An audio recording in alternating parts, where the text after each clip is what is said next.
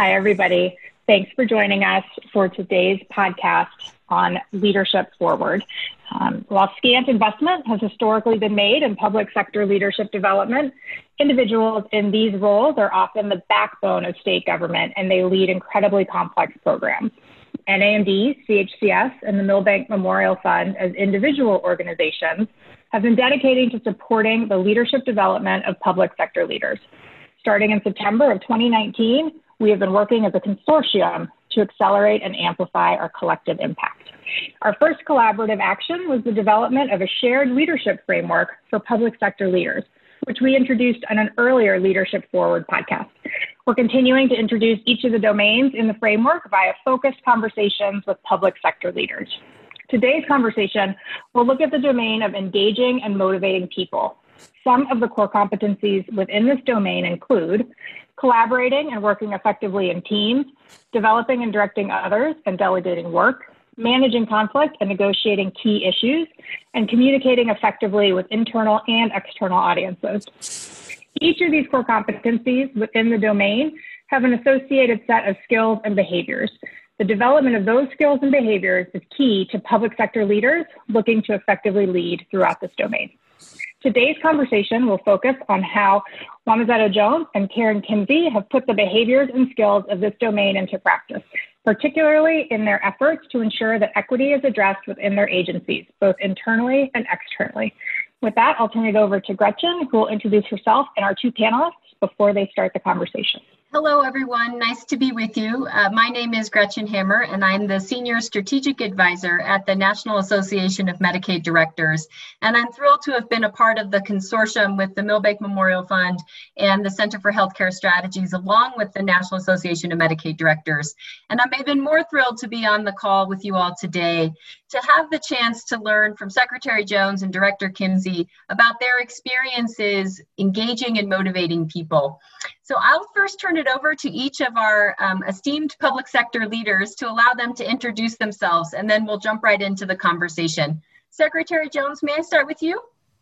Of course. Thank you for having me today.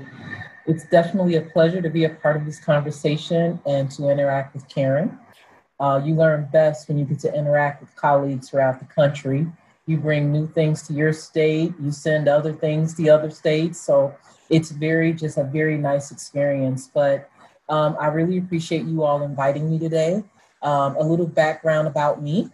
I started this journey in health and human services over 30 years ago. I don't want to date myself, but I got to put it out there. But over 30 years ago, I began on my journey, and I began as a social service career trainee at the Illinois Department of Children and Family Services, my home state. I felt very fortunate and blessed to be brought in by the state to do the critical work as related to child well-being and family reunification. And I worked my way up from being a social service career trainee to being deputy bureau chief for the Illinois Department of Children and Family Services. And then made the decision to move a little bit more into the Midwest. And I went to Minnesota, specifically Ramsey County, which is a part of the Twin Cities. It's the St. Paul side of the Twin Cities model. And I went to St. Paul, Minnesota to be over their children and family services system that included everything from child protection to children's mental health and all that which falls in between. And within a few years, I became director of social services for the county. And that would be everything children's, everything adults, including a mental health center and a detox center. And I was also distinctly proud to be the first person of color to serve as a social services director in the state of Minnesota. And after being there for about 6 years, I was very, again, fortunate and blessed to be asked by Governor Raimondo to come to Rhode Island to be Secretary of Health and Human Services.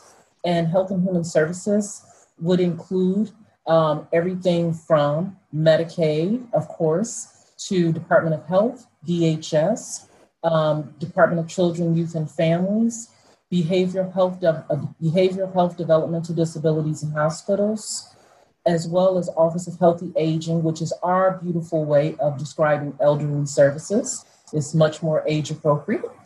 and veteran services. So I'm just very honored to have been in Rhode Island for the last year, working under Governor Raimondo.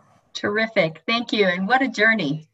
It's definitely been a journey. I had a few other stops in between. I'm very fortunate to work for Archdiocese of Chicago, as well as the Oprah Winfrey Leadership Foundation in South Africa. So very thankful for those opportunities that came in between taking a little rest from state service.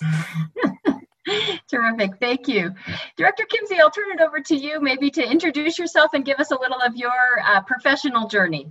Okay, and hello everyone, and it's great to thank you. It's such an honor to be here with you today, and also with Secretary Jones to have our conversations about topics so near and dear to all of us, and it just really thrilled to be here today.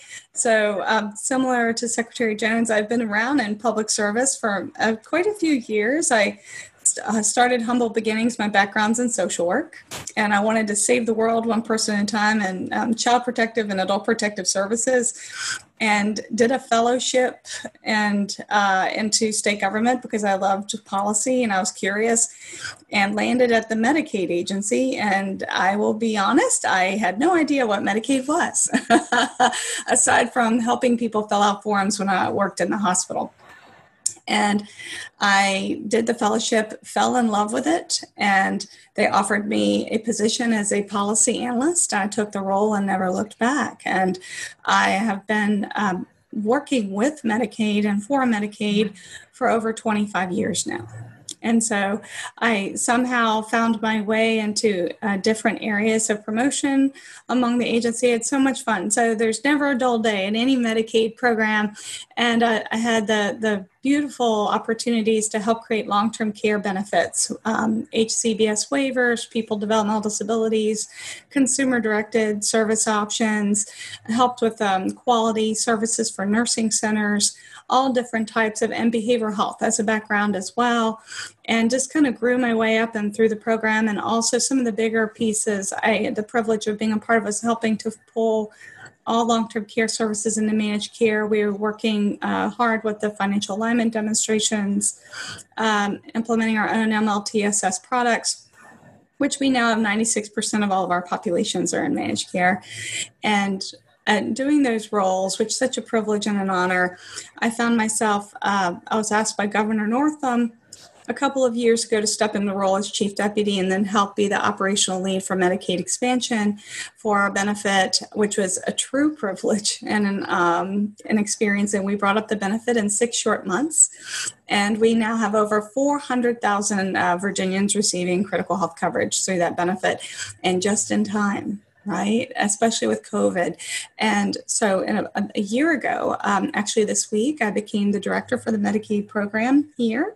I stepped up into the role, and it has been truly a labor of love and just a privilege and an honor. And also working on the NAMD board and helping represent the states at the federal level is truly an honor. So it's a privilege to be here. Thank you. Terrific. Thank you. So one of the things I love about starting a conversation with that is first of all, to hear the passion that obviously the two of you have brought to your levels of public service, and in particular in health and human services. But it also is always a good reminder of the breadth of health and human services under each of your jurisdiction, right? So from elder services to healthy aging services, to, services for young children, to individuals with disabilities and those with chronic conditions, those who may be in a facility or living in community. With such a large portfolio, it's clear that you need high-performing teams underneath you, right? In addition to the breadth of the portfolio, many of the programs the two of you have the opportunity to oversee are both state and federal in their nature, as well as have often a local implementation component, adding to the complexity. So one of the things we wanted to capture in the framework is just how critical it is for public sector leaders to really engage and motivate the people that they work with, both internal to your agency, but also the external stakeholder communities, which are so deeply vested in the success of these programs. Mm-hmm. So as Hillary highlighted, some of the main things that we've seen public leaders really have to be good at in this area is figuring out how to collaborate and work effectively in teams, how to develop and direct others. I think both of your personal journeys show that you went through incredible development throughout your careers to find yourselves in the senior positions that you're in today. So how you do that and how you then delegate to others. There is a lot of conflict in health and human services because the issues are just so critical and so life impacting. So how do you manage conflict and negotiate key issues, as well as the real importance of communicating effectively? So those 4 competencies we have observed are really critical for public leaders to be successful. Maybe I wanted to ask each of you in reverse order, maybe. So starting with you, Director Kimsey, across your career and in your current position, which of those parts of this competency have been so critical for you around collaborating in teams, directing others, managing conflict, communication? Sort of which would you reflect has been really critical to your success in your current role? Well, actually, one of the key pieces is I think it's the collaboration piece, but I often pull that in my communication strategy. So it's very important at this role and any role that we're all in as public servants. And by the way, I love being a public servant. And as a matter of fact, even when I was a child, I was doing public service work. And so I just am going to miss it so much when I'm not doing it in this capacity anymore. But one of the single-handedly most successful components for me was the ability to successfully communicate with people, to work with, and that's not only internal, and we had our own internal work to do, and I can mention that a little bit, but externally with people, stakeholders, and that includes all stakeholders from wherever they are. You have to meet them where they are, even when they're really tough conversations, especially when they're tough conversations. That's when you meet with them more and you keep them close and you work as hard as you can with them. For stakeholders, for us, for example, some of the big key stakeholders that we have regular monthly touch-base meetings with them where we just talk about anything and everything that comes up. Any type of major stakeholder, any project that requires stakeholder input, we're out there and actively engaged in working with them early on. We are actively not only seeking their feedback, but incorporating their input and then demonstrating to them that we've heard them and that we may not always agree on an approach that we're going to take, but the important part is that people feel heard and that their thoughts are taken into account. They can live with it and maybe not being exactly the way they want it to be as long as their input is taken into account. And so I think that it's been very critical, and especially within our own agency in the last year in particular, we were losing a lot of staff, and we're having issues with retaining qualified staff, especially for individual state employees under 5 years. And so we actually did a survey to say what is going on, and we found that the trust level with the leadership was around 48%. And they told us all different kinds of ways and reasons why they felt that way. And we, over the past year, engaged in a very systemic effort to address those issues, to communicate with people more, to be more visible to the policies that we set, not only internal for our own employees, but for our program as it is as well, and to make sure that they feel valued and important. Countless webinars to meet with them and speak with them. We had a webinar on 2 different topics. We have 700 people in our agency, and we maxed out at 500. Just in one topic alone, that many people wanted to engage. And so it's equally important if you're going to have a very successful program, and for Secretary Jones, successful programs. But for us in Virginia Medicaid, we need a happy workforce team, and in order to make the program work as best as it can. And over the course of the year, and making those changes and making sure people know and heard, we heard about equitable pay, leave time being flexible, especially during COVID, staying connected and being very visible. Communication is the big piece. Our trust level went up to 88%, I'm really happy to say, and we're engaging more other issues beyond that, which we'll talk about a little more in this discussion. So I'll turn it over to Secretary Jones. Yes, please. For me, I know for a fact that I was placed in this earth to help people. That's what I know my purpose is. And I try to stay truly rooted in what I know my purpose is. I was raised by a very strong grandmother who helped me see that early on based upon her own work in our communities. When I look at different domains and which ones resonates for me, I definitely would select communicating effectively with internal and external audiences and managing conflict and negotiating key issues. Mm-hmm. So I led with that statement to get to my piece of my vision, my mission, what I see as it relates to my role here in Rhode Island is to strengthen and support individuals and families. And when you do that, you build community, you build a stronger state. But to do that, you must use a racial equity lens. You must meaningfully and authentically engage community. And you have to make sure that people have choices. Mm-hmm. And ironically, even when it comes to something such as child protection and removal of a child, a parent should be given choices. It may be that child can stay with them, but where would you like your child to be while they're not with you? Mm-hmm. When it comes to different programs, what we're offering for our seniors, for our elders, for those with developmental disabilities, we must always lead with choices. So obviously all of my vulnerable populations are all on the top level 1 for me. It's not a 1A, B, C. They're all right there, but we have to look at how are we helping to strengthen and support based upon what families are saying they need, what individuals are saying they need. And I say that because even in Medicaid, especially in Medicaid, we need to ensure that people have choice, that we're creating choice, that we're creating opportunities. Medicaid has a lot of power because look at the money that's there.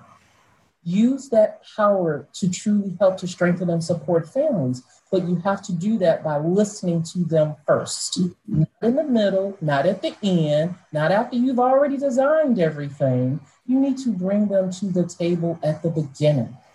And you need to ensure that everyone is at that table, not just your stakeholders, who are very important. I want to say that, but more importantly, the families. Mm-hmm. These are going to really tell you what the real data is, if you're honest about it. So we need to be very conscious of that, and we need to stay on top of that. So we have to communicate effectively, and we need to do it internally and externally. And effectively doesn't mean that it's what you do it the way you, in a way that shapes that you only hear what you want to hear. You need to truly be listening, asking questions, and ensuring that whatever you create is a reflection of what's really needed and not just what's policy driven, what our analytical minds may tell us. We need to stop being so analytical and so linear, and we need to be programmatic and truly open and listening to families. And what I stress to my team is you need to just become comfortable with having uncomfortable conversations. You need to get there. And we need to start internally with our leadership staff and everyone who works with them to get them to that place where they become comfortable with those uncomfortable conversations. Mm-hmm. They do that internal self-reflection and they really know what's within themselves so they can do the best external, exploration. So with that, communication, negotiating those key issues are critical, but not if you don't use a race equity lens, engage the community, and ensure choice. And that's just what I stay centric to. And I want to say it over and over and over again. Yes.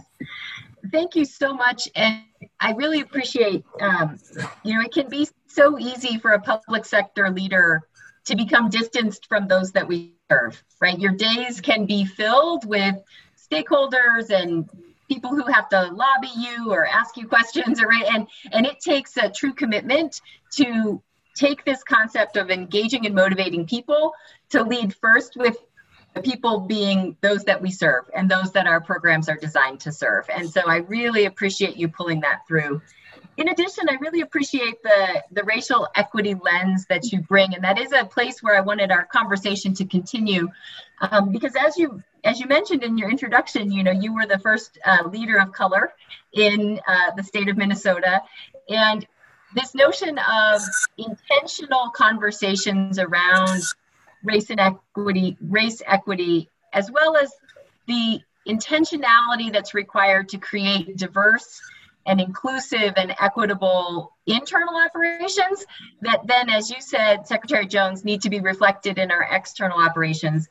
So maybe having the chance to hear from both of you, in the idea of how you are engaging and motivating people and having these conversations around development of staff and the kinds of teams that are built and whose knowledge is valued in these conversations, maybe just a little perspective from you all about how that's more important even as we work on creating diverse, equitable, and inclusionary agencies within, for you, Secretary Jones, the multiple agencies under your jurisdiction, and then Karen, I know in Virginia, you've done some of this work as well. So maybe some of those internal particular skills you've had to use as you've led these conversations on your internal teams. Definitely.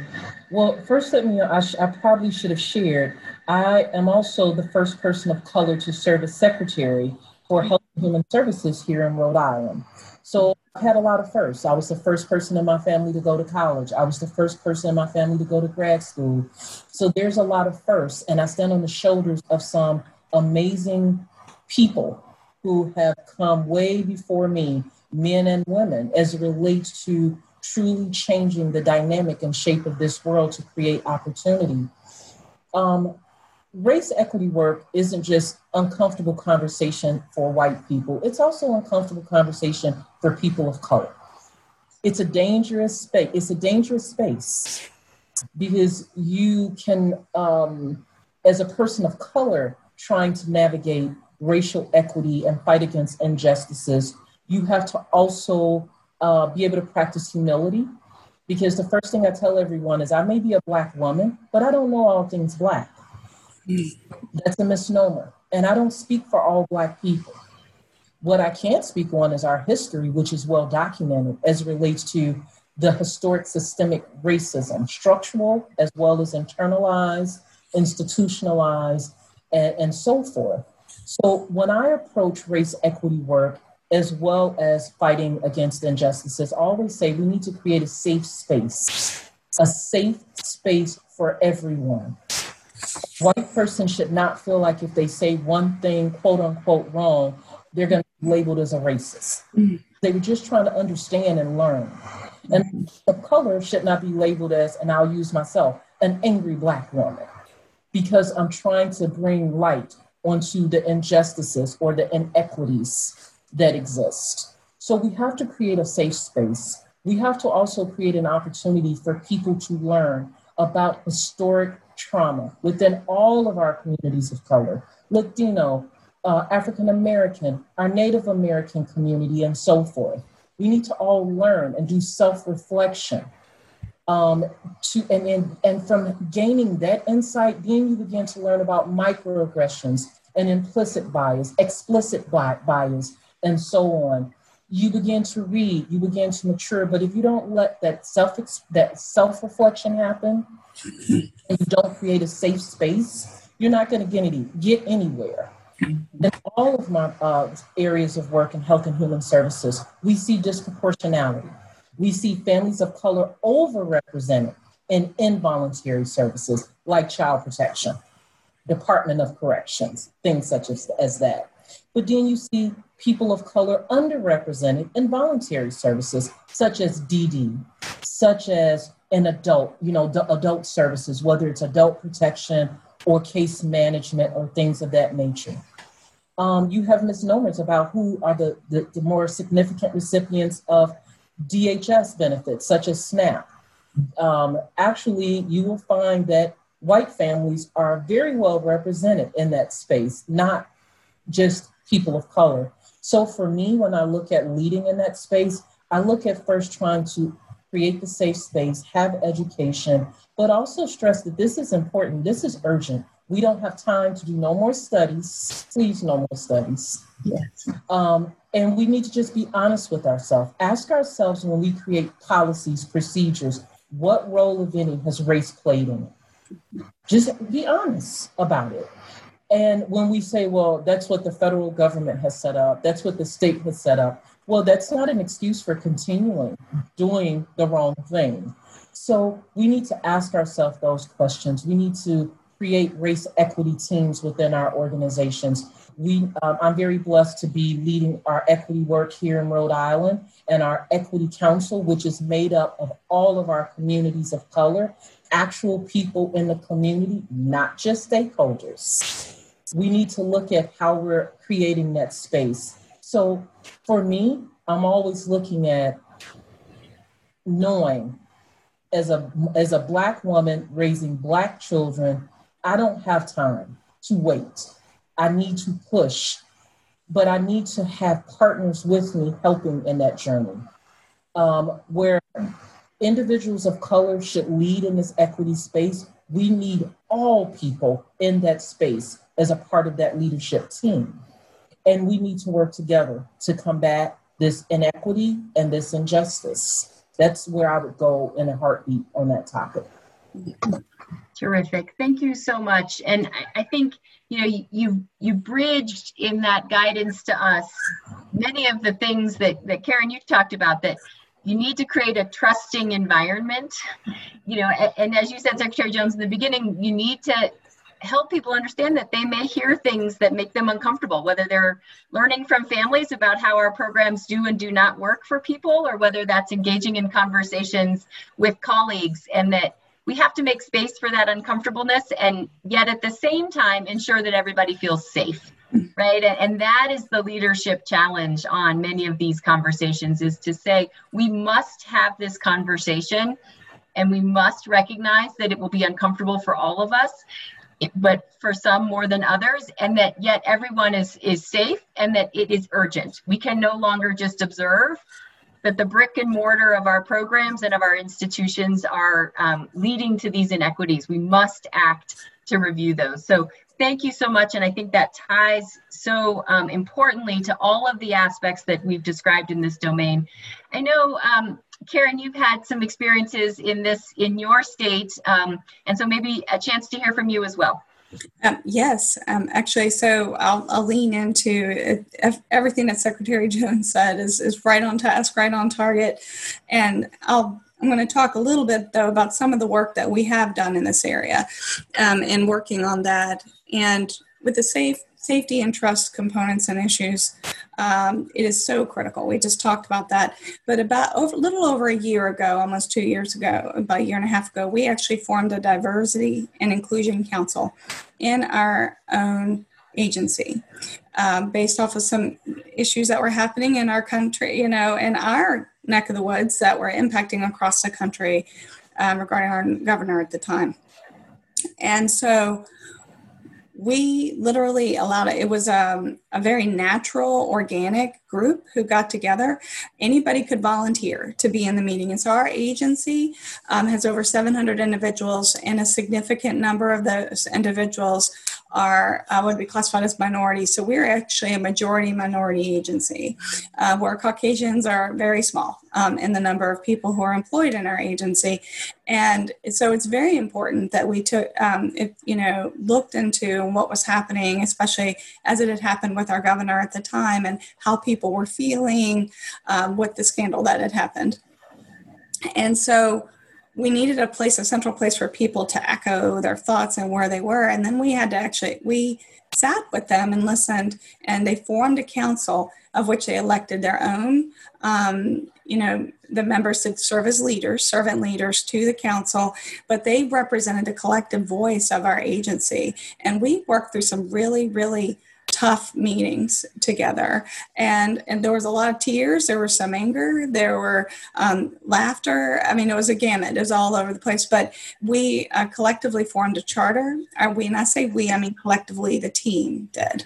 A charter for the council itself, of which they lead. And now they've been in place solid for an entire year. They have helped us not only with internal review of internal issues that we're dealing with one-on-ones as we need, but also are beginning to look at policies that we have in place in our agency, not only from our domain as agency employees, but also from our programs perspective from an equity lens. For us, it's really important as a Medicaid program, you have to make sure people can gain access to health coverage. Just get it to begin with, which for a lot of people, they've been turned down or denied for whatever reasons, or ostracized or discriminated against, and just do not feel comfortable applying. So we're working on targeting that with our member advisory council as well, which exists exactly as you said, Secretary Jones, of people who actually receive the services and tell us what they're thinking and give us that guidance and support to how to structure it.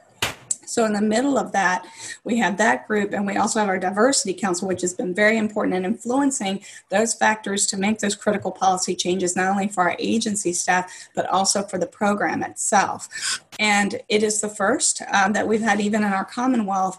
We have also hired a diversity and inclusion officer whose sole job is to work on these issues, because it is that important, not only for our team in the agency, but also for our program as a whole, in which COVID has more than strikingly shown that individuals in certain populations, cohorts, particularly African-American individuals, Latinx populations, as well as Native Americans, are particularly susceptible and vulnerable to the COVID. And some of it is why is that? And taking a look at that and examining the variety of issues. And then how can we as a group tackle those issues in those areas of health equity, not only getting access to health coverage, getting people enrolled into the Medicaid program, but also making sure that they can actually get access to care. It's those, what Secretary Jones was talking about, those conscious or unconscious biases that we all have.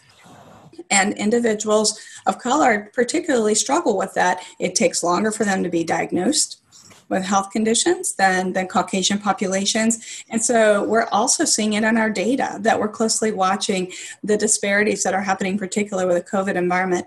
So we are looking at it from an internal lens with our diversity council and all the work. And by the way, the council is also looking at the data. So it's staff of any level, of any group. They don't have to be a manager or supervisor or director. They are our team, and their powerful voice helps to direct where we go with the agency as well. So I encourage groups, organizations, and companies to look within your own teams. You have very, very powerful, knowledgeable individuals who can help you and be more than happy to support you in that effort to do that. And that's where we found a lot of support, not only from our internal teams, but also with our own members. As Secretary Jones was saying, people who actually utilize and access services, they are the front runners and will be happy to tell you what their experiences are, and also guidance for how to make positive change. And we are actively seeing that in our program because of that. Terrific. Thank you, Karen. And yes, go ahead, Secretary Jones. And Karen, thank you so much for referencing your internal counsel.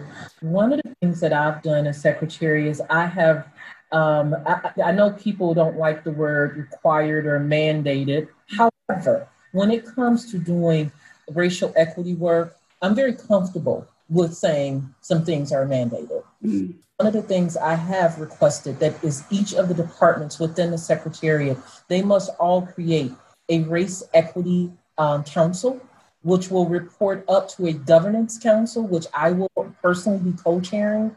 But that is to ensure that as a Health and Human Services Secretariat as a whole, we are all marching in the same direction of attacking racial inequities and injustice. Because one thing that is very clear with COVID-19, in Rhode Island, for example, about our positive COVID cases, about 60% are within our communities of color. And that is rooted in historic systemic racism. When we say health inequities, that's a byproduct of racial inequities. So one of the big pieces for us is for me, are the racial equity councils, but also our governor. A group within the administration came together to help with the creation of the Rise Together initiative by Governor Raimondo. And one of the many pieces was, for example, removing her stating that she was going to, at the executive level, have the word plantations removed from our letterhead, our website, all of that. That's something she could control in the executive level, or the executive branch of government, I should say. And she also supported our legislature putting it on the ballot for November, because for it to be removed from the name, it's required to go on the ballot due to constitutionality. But we also have rolled out a mandatory implicit bias training for all state employees, which we know, Karen, is a small piece of the big training pie, but it's an important piece. We've also done a host and variety of other things, such as the governor being available and participating in many discussions with many of our, within many of our communities of color. And I myself, because I love doing community work anyway, just really being out there sitting and listening to community. And that way I can model for my directors, how do you really engage the community? No, the meetings will not be all, they love us. They think it's great. It's going to be hard. Go, listen, do, show. And we have to do that, clear and just not just go and listen and do nothing. So we have to just be conscious of that piece. But I love hearing, Karen, what you reference as well. It's great hearing that other states are doing that too. Well, if I may add one more thing, you had me, I'm all worked up and excited now, Secretary Jones talking. One other thing this administration, Governor Northam has done, and we've been working on is, in particularly a high-risk population, are incarcerated individuals who, disproportionately high number of African-American males. And so one of the things, too, that we are working on, and what have been particularly happening, some individuals who are coming out had addiction. But when they come out, especially during COVID, they're all overdosing because they can't gain access to services or care that they really need to make sure they have those proper supports. So we've been working recently to address that very real health equity issue to get them enrolled in Medicaid, because the lion's share of those individuals are now eligible for our expansion benefit. And within 24 hours of being notified that they're, discharging, we're enrolling them in the benefit. And so at least it gives them a start to say, we have you covered. We've got you, you've got your health coverage at least, and we're going to get you set up with an appointment, to make sure you have your medications before you leave. So you're right. The show it is really important. It's not just a matter of words or reflecting what we say here. It's the actual work that you do that really makes a difference and sends that message to people that you really mean it. Yes. Yeah. Terrific. Well, unfortunately, we have come to the end of our podcast time, but I wanted to just really take the opportunity to highlight what you all have said, which is, when we think about the critical role of a leader engaging and motivating people, a lot of what I've heard you say is we must meet people where they are. That is those both we serve and those that are in our agencies. And that for some leaders who may not have had the opportunities or the drive to address the issues of equity and racial justice, the COVID pandemic has really created an urgent opportunity, right? It is a place where if you haven't known yet how to take action or how to begin a conversation or how to sit in an uncomfortable community meeting, this is a unique opportunity, because there is so much to learn and so much work to be done to heal the current trauma that many of our communities are feeling, and including our staffs who have also been impacted by this pandemic. So I really appreciate us taking this, we think, evergreen concept of the critical nature of engaging and motivating people and tying it to our current aspirations to be a more equitable society and to address the injustices that we're seeing as the pandemic is revealing them as clearly as you all described. So first, I want to thank you just as a former public leader myself, for your amazing leadership and your amazing courage to create the conditions that you both have within your agencies and within your states. And with that, I think we will wrap, unless Hillary, there's anything else you would like to complete our podcast with. No, I'd just like to echo Gretchen's thanks for your time and your wonderful insights. The reminder that these conversations are uncomfortable, and they can be uncomfortable for everybody, and the need to add structure to them and follow them up with action and sort of put your money where your mouth is a little bit are some good actionable takeaways from the conversation that we hope all of our listeners will appreciate moving forward. So thank you very much for joining us today, and we will continue to have additional podcasts in the Leadership Forward series. So thank you, everybody. Thank you. Thank you very much.